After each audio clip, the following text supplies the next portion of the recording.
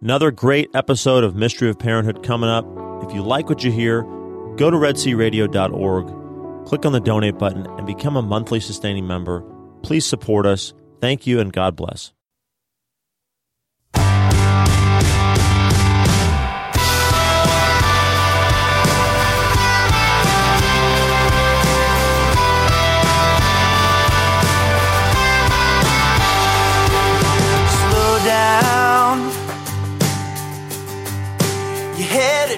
All right. You know what that means? That means you're listening to Mystery of Parenthood. Please, slow down for a little bit here and jump on board, and we'll hopefully talk about a few things that might be of help.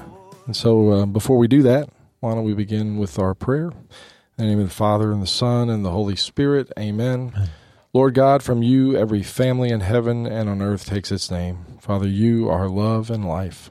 Through your Son, Jesus Christ, born of woman, and through the Holy Spirit, the fountain of divine charity, grant that every family on earth may become for each successive generation a true shrine of life and love. Grant that your grace may guide the thoughts and actions of husbands and wives for the good of their families and of all the families in the world. Grant that the young may find in the family solid support for their human dignity and for their growth in truth and love. Grant that love, strengthened by the grace of the sacrament of marriage, may prove mightier than all the weaknesses and trials through which our families sometimes pass. Through the intercession of the Holy Family of Nazareth, grant that the Church may fruitfully carry out her worldwide mission in the family and through the family. We ask this of you, who is life, truth, and love, with the Son and the Holy Spirit. Amen. St. John Paul II, pray for us. Holy Family of Nazareth, pray for us. Welcome aboard. Hey, we're going to talk, name of the Father, and the Son, and the Holy Spirit. I'm jumping ahead. It's just because of enthusiasm. You're excited today. That's right. I'm excited today. It's a beautiful day, and I think it's important. I'm sitting here talking with somebody just before I came on here in the hall, and I think the question came up, which I think comes up quite a bit, which is, how do you sell this faith that calls for suffering, this faith that calls for things to not go that well? And, great question. And how do we put that up against the people that say, well, get as rich as you can, as fast as you can, and enjoy as many things as you can, and or do what feels good, whatever it is. Feels good, whatever it is, and I think it's a perspective that is. It's a perspective that we have to have and be able to communicate, because that's a really good question. I mean, ultimately, when it gets down to it, the question boils down to, well, what is this life for, basically, and why am I here? Those are real questions. And then, what happens when my life is over? I mean, I'm getting older. My wife's not, but that's amazing. She's staying the same. But I'm getting older, and every day goes by faster than the day before, and even my kids are saying, like, my freshman in college is like, is this year over? I'm a sophomore already. I said, buddy, just it just keeps going faster. Buckle up from here on out, and the faster it goes, the more you realize that, hey, there is a thing that's happening at some point, and it's approaching fast, even though I don't know when it is. I'm going to die someday. I mean, that's everybody, unless the Lord comes back before that. I'm dying. Critical. Everybody else is dying, and and the reality is nobody can deny that. That's a fact. I mean, I don't think there's anybody out there denying that at some point they're going to die. It's just a matter of what we say goes on beyond it. And I think what I wanted to focus on was to continue on the idea of this call to holiness, this idea that we're meant to be saints, because I think it's not said enough, and we're not encouraged enough. But I want people to get excited about what it is. And so I was just looking at, these are the readings from yesterday. Our Lady of Fatima, we asked that she would pray for us, but Our Lady of Fatima on that day, it talks about, the gospel was from John, and I love this. I am the door. If anyone enters by me, he will be saved and will go in and out and find pasture. The thief comes only to steal and kill and destroy. I came that they may have life and have it abundantly. We have to there's something about living in union with Christ and through him in union with the Father and the Holy Spirit, with the Trinity, that is about life in abundance. I think it was St. Irenaeus. It may have been, I think it's St. Irenaeus that has, what it means to be fully human, is to be fully alive. That God wants us to be fully alive. That we're not meant to be just these people who are given these rules and we follow, hey, we go to Mass on Sunday and we frequent the sacraments and we pray and we're just doing things to just get to heaven. Well, that's the end, but there is something about abundance. Maybe abundance is not the best word, but there is something about being fully alive in this life because of our relationship with Christ. And I think it's important for us as Christians to actually show that. You'll know, Jesus leaves saying, they'll know my followers by their love for one another.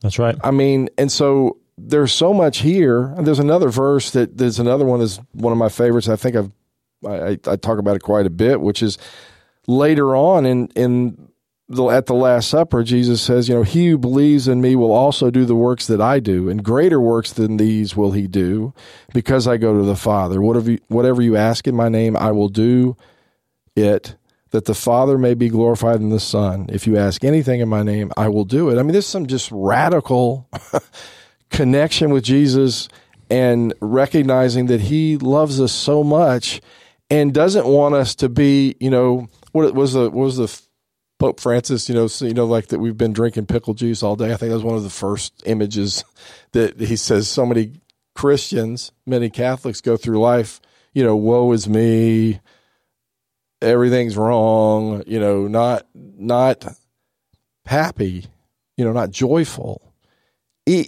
But that doesn't mean that God protects us from suffering. So maybe the first thing is the abundant life. The life that Jesus came to give us was to give us meaning in suffering. Like I was telling the people I was talking with about this is, everybody talks about, hey, all this, pick up your cross and follow me and all these things that sound, I said, guess what? Whether you believe in Christ or your whatever faith you may be or don't believe in anything, what's the likelihood that belief or disbelief or lack of belief is going to mean that you will not suffer as a result of it? When's the last time you saw a human being that lived any stretch of time that didn't have something that caused suffering? So it's not like we're signing on for something that being human, just by being human, we're called to that. So it's not like Jesus is saying, hey, you're going to have all this bad stuff happen to you that nobody else. Well, the human experience in a fallen world is this. What he came to do was greater things to allow us to have meaning in that suffering. And so the great saints can die joyfully. So as a parent, when we're talking about being united with Christ and the sufferings that may come. Another point on that I think is really important is while I say yes to, hey, Lord, I want to be a saint, ask our kids to say, I want to be a saint. I know you want me to be a saint. And the only thing is standing in the way is my response. Well, guess what that response is? It's the circumstances that come our way. We're not asked to be crucified today. We're just saying we're willing for it, and then we have to trust that God is going to provide the graces in that moment for us to actually be able to live it, even that moment, in some sense of joy. I think St. Lawrence, for example, is one of my favorite. I think he's the patron saint of barbecues or something like that. Yeah, pretty much. And he even has a sense of humor as he's being effectively grilled to death. They were literally grilling him. They had him on a fire on a grill, and he was able, because of God's grace, to say, hey, the story is that I've heard is he like yells over to him and says, hey, I think I'm done on this side. Will you come and flip me over? I mean, that's the kind of greatness that we're able to call. St. Stephen, in his scene, think about that. I mean, what does St. Stephen do? He gets stoned to death. He gets killed. And what is he able to do? He's able to actually say the words of Christ, forgive them. They don't know what they're doing. To be conformed into his image and to see the impact of that, because it's very much pointed out that Saul, who becomes Paul, is there, that in that moment to see that whatever comes our way, God will give us the grace to do it if we just will say yes now. It's a lot easier to say yes when nothing's happening. We can worry about that. Well, we shouldn't, because we just need to wait for the moment to come, whatever that moment is, and to recognize it and say, hey, I've been prepared for this, that it comes. But most of life is going to be, like we talked about last time, the ordinary stuff. Most of the sacrifices are, hey, I'll get up and change the baby. Why don't you rest a little bit? Or, I'll do the dishes, or I'll take the kids to the baseball, or I'll take the kids out and we'll go play. And you have some time by yourself, honey, in some quiet. I mean, those are the crosses that most of us bear most of the time. And so all we're doing is in saying, take up the cross, is just this. That's why, like in the Passion of the Christ, what I loved was he reached for the cross. Like it was coming. He knew it was coming, but he embraced it. He kind of leans into the suffering, not because it doesn't hurt, but recognizing that. I think every Christian, every Catholic for sure, in talking about that, should have a couple verses in mind. One is Colossians 1:24, which is, I rejoice now in my sufferings, for I make up what is lacking in the sufferings of Christ for the sake of his body, the church. I didn't read that directly, but that's effectively what it says. There's this sense of rejoicing in our sufferings, having joy in sufferings. Listen, you can't wrap your arms around that. You can't wrap your mind around that while you think about, well, things are going really well right now. How can I rejoice in my suffering? Well, the fact is, you're not suffering right now. But that day will come, and what I was telling somebody earlier, and I imagine I'm pretty certain I'm not the only one. My greatest fear growing up was my mother not returning, my mother dying.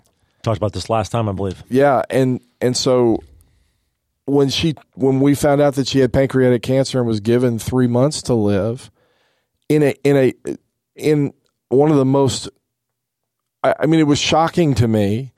I heard that news, and then all of a sudden there was just this overwhelming sense of peace and joy that came, which was God's. It was the very thing I was most afraid of, and yet there was something being given to me that I needed in that moment that wasn't just get me through this thing I've been afraid of, but actually to embrace it and say that. And so my experience has been, to the extent that I have embraced it, is that the good news is, if we can say yes now to those little bitty sufferings, when that thing comes, that one event that occurs, we could trust that God's going to give us the grace, no matter how afraid of that moment we may have been in our own minds, no matter how much we maybe couldn't have ever imagined that bad thing happening to us, that he will give us the grace in that moment. Think about Peter, right? I mean, look at Peter. When he's thinking, I can do it on my own, all may run, but I'll die with you, Jesus, right? I mean, he boldly says that tonight, and he fails, but he didn't ultimately fail. The reason that I bring this up, it wasn't his time to do that, and even his failure was part of God's plan with regard to that, but he was able to do it when his time came. right? I mean, he was given the grace to be able to do it when the time came. Who are the sons of thunder? Is that James and John? Mm-hmm. Yeah, so James and John, right, when they asked to be at the side, can you drink the cup, he says, meaning, can you do what I'm going to go through? And they say yes. Not really, certainly not fully understanding what they're doing, which is comfort to us. We can say, yes, I'll do what you asked me to do. But those two were martyred as well, died in the image of Christ, persecuted. And they said yes early. They said yes often. They said yes during times, certainly, because there was times in the Acts when it says the church flourished and was growing, and then it goes in and out of persecution and things. So there's good times and bad times. Sound familiar? I mean, so I guess what I'm saying is that we need to be able to say yes in the small things of today, and even yes, I can do that. The good news is Jesus says when they say yes, basically you don't know what you're saying, but you will do it. So it's because of God's will and because of their yes before that they can do it. Why can Mary, the Immaculate One, Our Lady of Fatima, why can she stand at the foot of the cross? Because she said yes long before she fully knew everything that was going to happen and all the suffering that she was going through. But she pondered them in her heart when the things came. That's what we're supposed to do. So we should have a sense of, I can say yes today. Yes, I want to be a saint.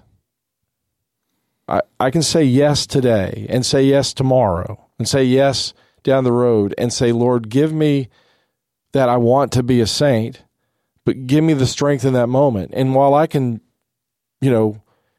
conjure up in my mind these, I don't think I could do that. I don't think I could go through that suffering. I don't think I could do this.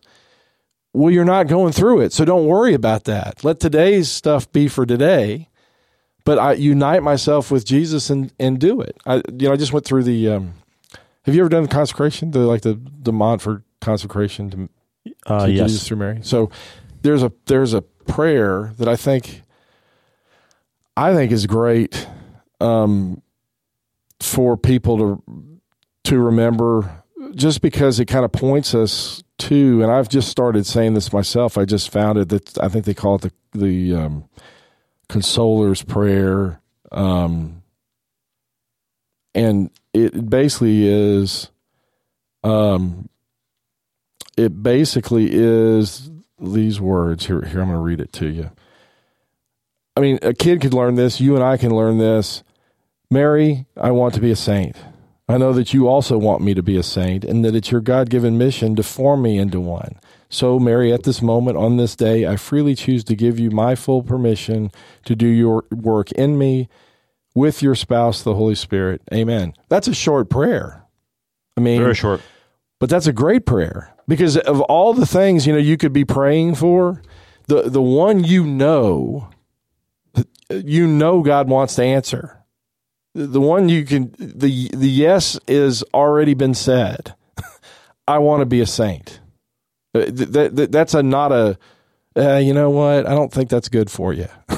You're not, there's nothing about that prayer that is not a guaranteed already know what the answer is. And that goes back to personal call to holiness, right? Universal call to holiness. Absolutely. We're all being called. A saint. Right. And being a saint just means I'm a friend of God. Being a saint means that I am united with him in whatever I'm doing in this moment, no matter whether it's mundane, changing a diaper, or just going to work, driving in the car, watching a basketball game or whatever. All those things are everything you do in life, if we have the right perspective, is all of value as long as we're saying, I give this to you, Jesus. I offer it to the Father through you, with you, and in you, and in union with Mary's Immaculate Heart. We'll throw in there as well as we get into the consecration of Russia and other things that Fatima says to her Immaculate Heart. Why not consecrate ourselves to her Immaculate Heart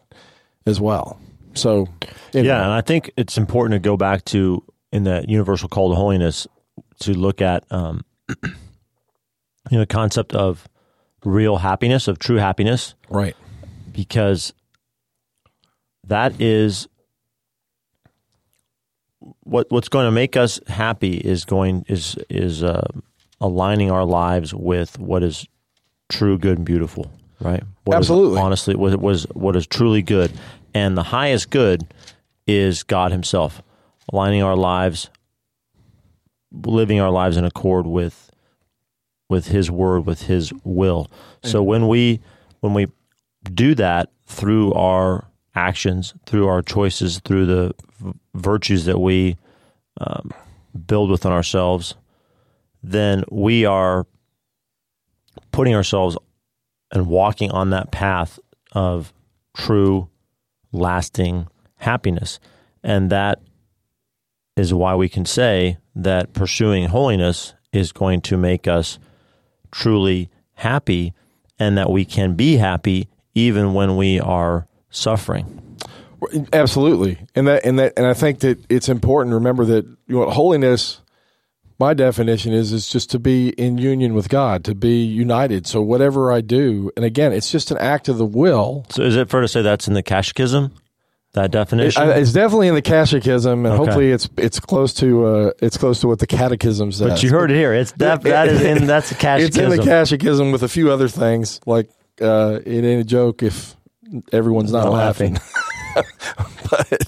But I think that to be united with God is to it's not this holiness. Sometimes it's the way I pray, the way I look, how I dress. I mean, all those things can be expressions of holiness, but ultimately at its core is, have I united? Have I said, Lord, I give you everything. I give you myself. I give you this day, everything that I do, everything that I think, everything that I say. I mean, that was the one that we did, with the kids when they were younger, was, I gave you today all that I think, all that I do, all that I say, uniting with what was done on earth by Christ your Son. That's a, nice rhymey, something that a 4 or 5-year-old could use. Mm-hmm. And it's dead on accurate. I'm just saying, I take what I'm going to do today and I'm going to unite it with that. And if you really want to get to, set your timer as an adult, and every minute, let it ding I'd watch it, go off every, hour, or every, day at noon, and just stop for a minute and say, Lord, I give everything that I've done to you, if I haven't, and I entrust everything going forward. It doesn't take 30 seconds. It's just a glance. As St. Therese says, what's prayer? It's a glance towards heaven. Mm-hmm. It's not like a litany necessarily. It can be, but it's as simple as I'm just for a moment glancing upward, raising my eyes heavenward. Right, just for a moment, because God knows you got to work.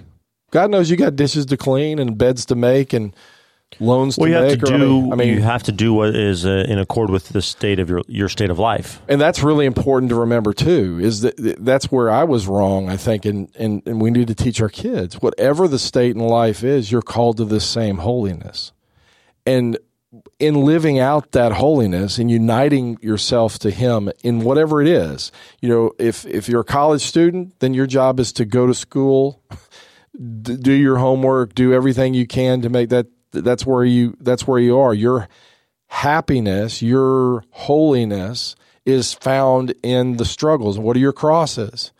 I got this horrible paper that I've got to get done. Embrace that. Lean into it. It's part of your vocation at the moment. Not technically. It's called where you are right now. Live it. Don't run from it. Live it. And look at where you are at this moment. If you're a high school kid, it's to do this. If you're a football player, a soccer player, or in the choir or theater, do whatever you're doing with all your heart. Just before you do it, just say, Lord, I give this to you. You've given me these gifts. I give them back to you. Right. So real quickly, universal vocation is holiness, right? And then you've got your 3 primary vocations: single state, married, religious vocation. And then you've got secondary vocation under that, which is like the particular thing that you're doing. Right. So if you're a child, primary vocation is single, but then within that, student.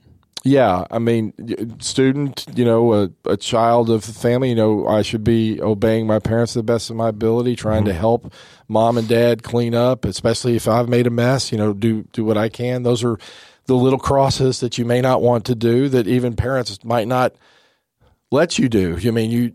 But a parent should give them the chance to take up their cross. And again, it's a mentality that has to be ingrained in the day-to-day. So as a parent, you have to, I think, verbalize that there are things that I have to do I don't like to do.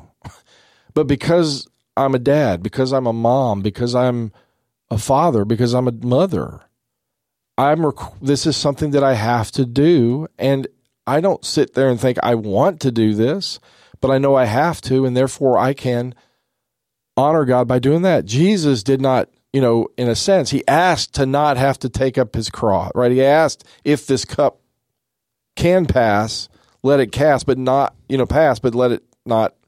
Well, unless those dishes clean themselves, you got your answer. Take up that cross and do it. Unless that bed made itself, right? Then God says, go do it. That's what your job is. And we have to maybe build a culture that says there are duties associated with where I find myself in life, that those are the crosses, the usual crosses of life. You could have all kinds of things. My mother had cancer. There are other major crosses, but most of life is embracing these small crosses, and they're the practice, so to speak, for that. That's right. I was just going to say, you said earlier, it goes back to something you said earlier, in that if you're not going to be able to shoulder those bigger crosses if you haven't been shouldering those smaller crosses all the way along. Right. There's so many images you could talk. Just even a kid that could be playing a piano, or you could take anything that they do. There's always, you start off with small scales. You start off with a smaller weight if you're in weightlifting. You start off playing middle school football. You don't get thrown into the melee of varsity athletics or even college athletics, or certainly not pro athlete when you're down here in 7th grade. Thank God. And so God being the best coach ever, God being the best teacher ever, gives us opportunities to embrace those things at moments and in places that we're capable of it. He'll give you the grace to do it so that you can practice saying, Lord, I offer this to you in union with what Jesus offered. To practice that so it becomes a habit, something that you do every day or every hour or every moment. And then when that stuff comes, it's what is a habit other than something that kind of automatically comes because that's just what you've trained yourself to do. Well, then that's the good news, is he's not going to throw you on the cross day one. He may never throw you on the cross. But all we have to do is say, I want to learn, and so recognize in those little things that because of where I find myself. Am I a 10-year-old child? There's certain things that a 10-year-old child should do. If I'm a 17-year-old kid, that's it. If I'm in college, there's something. If I'm a 54-year-old husband and father, there are things that I am called to do. And those are the great things, because they all have value as long as they're united with the perfect offering of Christ. So I think it's worthwhile also going back to happiness.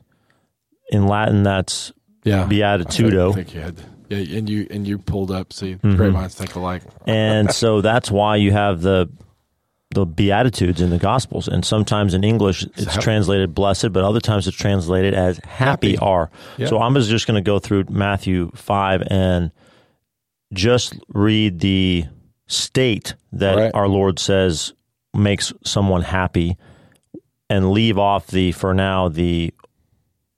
reward, you might say, of going through that, because I think it's instructive to hear what he says, what kind of experiences or states lead to or produce happiness. Okay, yeah, read them. So this is Matthew chapter 5. Blessed or happy are the poor in spirit.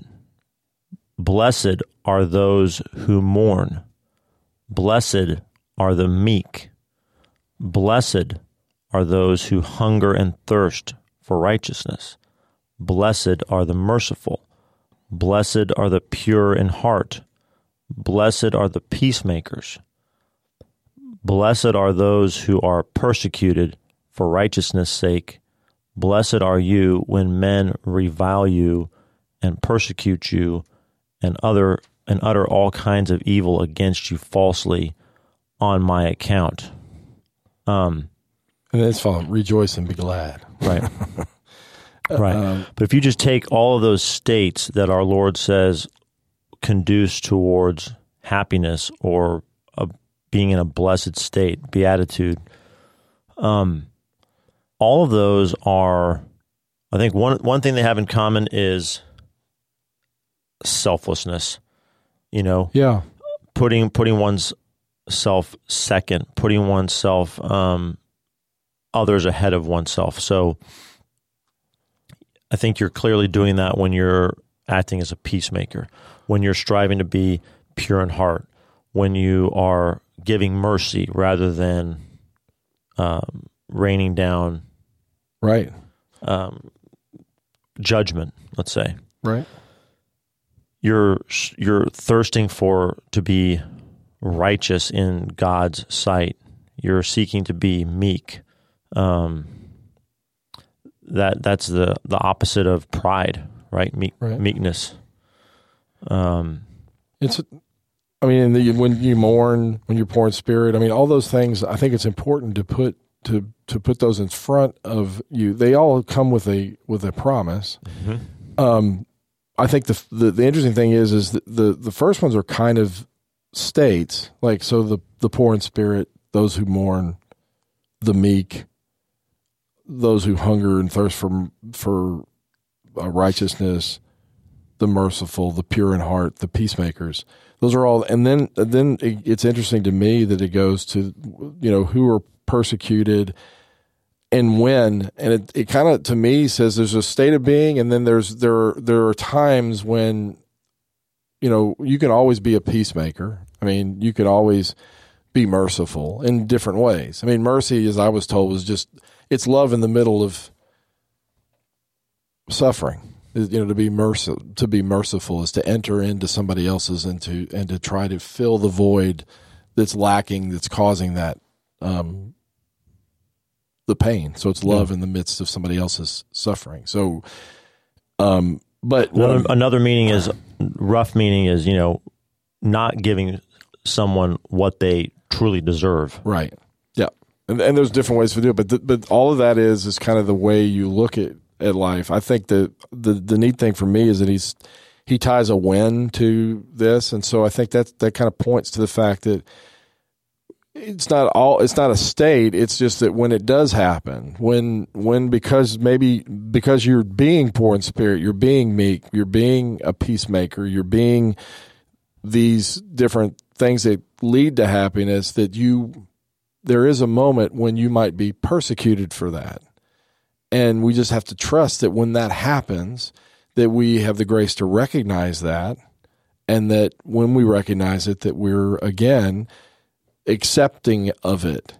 Because every one of these has a promise attached to it. That's right.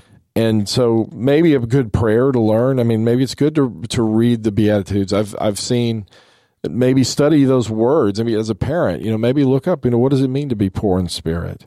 Or what is it, mourning? Can't always mourn. I think maybe when I think of it, I'm thinking like when you see sad things or things that's not necessarily associated with you, or it's happened to somebody else, we can mourn and say, God, that just makes me so sad. I'm so and offer comfort as a result of that. That I think what God has said is that kind of what you give will be given back to you, and I think that's important for us to keep those words in mind. So, maybe a prayer that you could add is, Lord, make me poor in spirit. Help me to mourn. Allow me to be meek. Grant me the grace to hunger and thirst for your righteousness. Make me pure in heart. Make me merciful. Allow me to be a peacemaker. all those things are things that we need to keep on the forefront of what we're thinking about. I mean, it needs to be part of our culture. In fact, over here at St. Mary's, right over here, I think you've got the Beatitudes right next to the Ten Commandments. That's true, on the big plaque outside of the parking lot. That's right. So I think that's kind of to remind us as we go out to the parking lot out there. It doesn't stop at the church. We have to go out and live it. So we have to have the eyes of faith as parents to recognize this is what we're called, and then see moments that our children find themselves in, moments that we're in. So like a peacemaker, if you find that the kids are arguing or whatever, you could bring out the peacemaker. You'll say, well, how could you do this? Because this is something that will make you happy. And then walk them through maybe, or ask them, hey, so the next time that you see your brother and sister in an argument and you're there, how can you be a peacemaker? What might be something that you would do? And have them think about that. Pray for the Holy Spirit for the child and for yourself, but see that, but articulate that this is it, so that, because you don't need them to figure it out. You need to articulate it. This is a way in aside, but I think it's worth saying. My mother-in-law used to tell the story about her going to pick up the Lord and to bring to the sick from the tabernacle in a chapel, and she walking out, and there's a I can't do a Cajun accent. I wish Stephanie was here to do it, but there's an older man who is sitting there thumbing his rosary, praying, and as she's walking out with the Lord to go take communion to somebody who's sick, he said, "Hey, lady, you're the fourth person I've seen. You're the fourth person I've seen today go and get something out of that box. What's in that box?" And so what I'm saying is that somehow that guy learned that he should be going there and have his rosary and be there, but somebody needed to articulate to him at some point during his life, that's a tabernacle, number one. Let's use the words. And number two, that's Jesus, body, blood, soul, and divinity. Looks like a piece of bread, but it's really him. And again, I think sometimes we presume as parents that our kids are getting it, that they're somehow know this. You need to constantly remind them. I mean, I was talking to somebody just a little bit ago about, he was saying, well, how can you tell somebody what we believe is any different than what they believe? Why is it better to be a Christian than to be someone else? And I was like, it's pretty simple. Jesus called his shot. That's catechism. That's catechism. Jesus called a shot. He called his shot, made it. Yeah, he said, I'm going to be killed by people, and then I'm going to rise from the dead. And a lot of people may have said stuff like that before. In fact, there have been some people who've said that, and they never did. But he did. And that is the foundation of our faith, because he did. That is his signature that says, I'm not just a man. I am 100% man, because then rising from the dead wouldn't mean anything. I mean, if I didn't have my humanity that could be killed, but I'm 100% God, because I, unlike anybody else, can, with the Father and the Holy Spirit, rise from the dead in my humanity.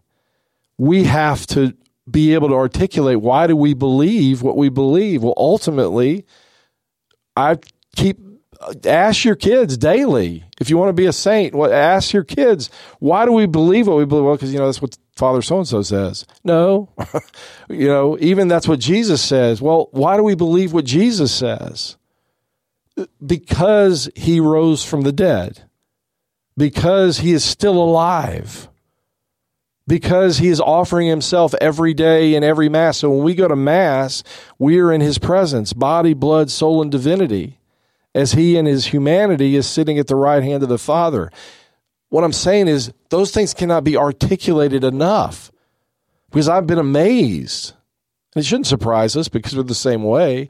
I've been amazed at, how many times have I said, why do we believe? The answer is because Jesus is God. Why do I know that Jesus is God? Because he walked on this planet as a human. He died. he rose from the dead and now sits at the right hand of the Father. Nobody's ever found his body. 500 people when he was walking around after he had died. I mean, that's why we believe. We're so far removed that it becomes kind of an intellectual, assent thing. But, I mean, the reality is we need to remind ourselves that what's in that box. We need to remind ourselves that we're not just in there thumbing a rosary just because that's what we're supposed to do, albeit that. I mean, that's Jesus is there whether he believes it or not. And therefore, Jesus probably allowed her to walk in there and prompted him to say, well, what's in there? And that is that little small interchange between two people in an adoration chapel. There's holiness. That's how simple it is. That's how uneventful it is. We need to start thinking that you may be called to be a martyr. You may be called to have your head chopped off for that. But in reality, we've got to start saying that holiness is living the life that's in front of us in union with Jesus in a way that allows him to act and others to see him in our actions. That's Catechism 2, I think. What number do you? I don't know, like 2258. 2258. Okay, Catechism 2258. You heard it here. Yeah, but I think that's where joy comes. That's where happiness comes. Yeah, we've got to start saying, hey, there's not a moment in your day, no matter what it is, that's not capable of being something special, even though nobody else has any thought that making your bed is something special, or doing the dishes, or doing the homework. Doesn't matter what it looks like. The faith itself says Jesus was an ordinary-looking guy. Nothing really special. He's given us, in the Eucharist, his body, blood, soul, and divinity in what looks like a cracker. Nothing special, right? Everybody could have that. Yeah. Now, that just prompted me because we're talking about the ordinary, not getting to see amazing things, and that brings me back to, of course, Thomas. Yeah. And we're talking about blessedness and happiness, and what does our Lord say to Thomas after Thomas drops down on his knees and gives the most incredible statement of faith in the whole Gospels? He says, "My Lord and my God," after he's able to put his fingers in our Lord's side. But Christ says, "You have believed because you have seen me. Blessed are those who have not seen and yet believe." And so that's for every single one of us that we get. So maybe we might be tempted to think, well, how come there's not, how come I don't get to see the resurrected Christ walk through this wall, and why don't I get to put my fingers in his side, and why don't I get to be present for the ascension? And what our Lord says is, I did those things at a particular point in time so that you can be blessed in a way unlike even my apostle Thomas and those who were with him there. He's calling and saying, you actually are more privileged because you're believing without seeing. You're believing with the eyes of faith. Right, and I think he. It's a huge privilege. It is a huge privilege. I think in addition to that, it's like in that I think it's Philip in the Last Supper. It says, show us the Father, and Jesus says, if you've seen me, you've seen the Father. Right. Right. Are you not getting this? What's that? Yeah. Are you? I mean, there's not. We are different people, but what you see in me is and that's what we're called to as parents. But I think that, again, this is something we have to train our children. We have to train ourselves to this because listen, the last judgment, go to the end of Matthew, go to Matthew 25, and he's separating the sheep from the goats. And then he says this, he says, then the king, he's talking about himself, will say to those at his right hand, come, O blessed of my father, happy of my father, those that are happy, inherit the kingdom prepared for you from the foundation of the world. For I was hungry, and you gave me food, and I was thirsty, and you gave me drink. I was a stranger, and you welcomed me. I was naked, and you clothed me. I was sick, and you visited me. I was in prison, and you came to me. And then they will say, Lord, when did we see you hungry and feed you, thirsty and give you a drink? When did we see you a stranger and welcome you, or naked and clothe you? And then the king will answer them, truly I say to you, as you did it to one of the least of these, my brethren, you did it to me. And then he flips it over and says, depart from me. And when I was hungry, you didn't feed me. When I was thirsty, you didn't give me drink. And they say the same thing. When did we not do it? And he said, when you did not do it to the least of these, my brethren. And we get a hint in this Easter season when Paul is knocked off of his, not really, but, it's always the image of him being knocked off his horse. Yep. Why are you persecuting me? Okay. And he's saying, who are you? And he says, I am Jesus of Nazareth. I'm the one you are persecuting. Well, he's persecuting other people. Okay. I think what we have to raise our children and we have to raise our standards to recognize that the way Jesus makes himself present is not only in the sacraments, they need to know that what's in that box. They don't need to be asking somebody walking out what's in that box. Jesus, body, blood, soul, and divinity, under the accents, under the sign of a piece of bread, is there. In the priest that gives them absolution, there Jesus is. In our spouse and in that marriage is the person.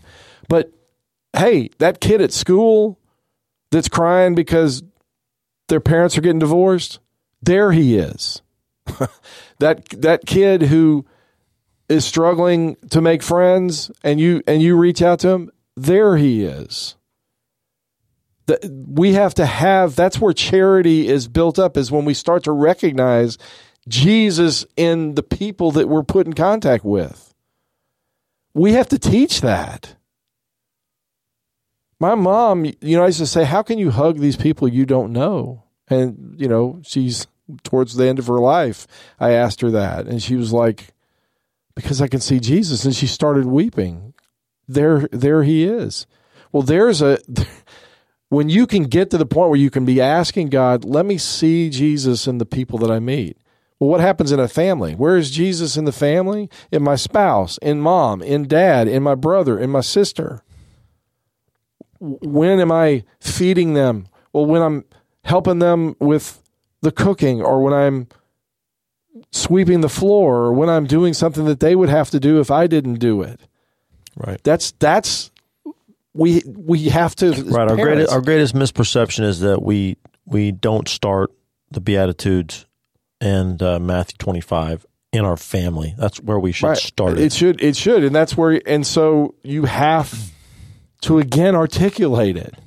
Obviously, the guy knew that he was supposed to be, or that's a good place to go pray, but nobody had actually taught him what it was. We have to go that extra effort to actually explain to them. So, and anyway. I think the explaining, that fits really well with a couple of your 7 secrets of purposeful parenting. Thank you. Of telling stories, of reading and writing mysteries. Yes. There's several of them that have to do with explaining. Coaching. They're good. We're coaches too, right? Keeping the main thing. I mean, all those play into this idea of articulating, explaining, taking, especially that reading and writing mysteries idea of, that's where you take some kind of ordinary event and you kind of take it apart and put it in a larger context and show them that God, either a wider context in terms of the human dimension, or in a vertical dimension with our eternal destiny, or scripture, salvation history. You can do all those kinds of different contextualizing of the ordinary. Yes. And you make yourself better able to do that as a parent by studying your Catholic faith, by reading the scriptures daily, by studying studying the lives of the saints is so helpful for that too. And pray, ask for the eyes of faith. Ask, I try to say you need to ask, give me the eyes of faith to recognize you and the people that I meet this day, and grant me the grace to be you. So, Lord, let me see you and grant me the grace to be you, to say what you would say and do what you would do. Because ultimately that's where it is. And that's a prayer that I think God, again, will answer, because that's what great saints do. You look at any of them. Why did Saint Mother Teresa of Calcutta? She said, because Jesus is in the poorest of the poor, right? I think all of them. Why was she able to actually link eyes and be so committed? People said when you were talking to her, you felt like you were the only person in the world. Mm-hmm. I'm awful at that. Yeah, me too. Because I'm thinking about other things. But if that's Jesus, that's what you do. So we have to pray for that, and then we have to try to practice it. Right, and we talk to our older children. We're always saying, you got to take care of the least ones, like your little brothers and sisters. Those are your least ones. Absolutely, you got to look after them. And parents, you got that. So anyway, I think that hopefully this has been helpful. I think it's really important. Remember that we are all called to sainthood.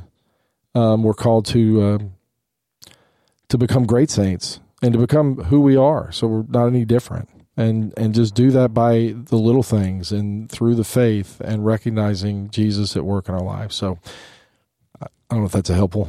Anyway, well, God bless you guys. So remember, pray, parent with a purpose, and prepare for God to amaze you. And He will. He does reign.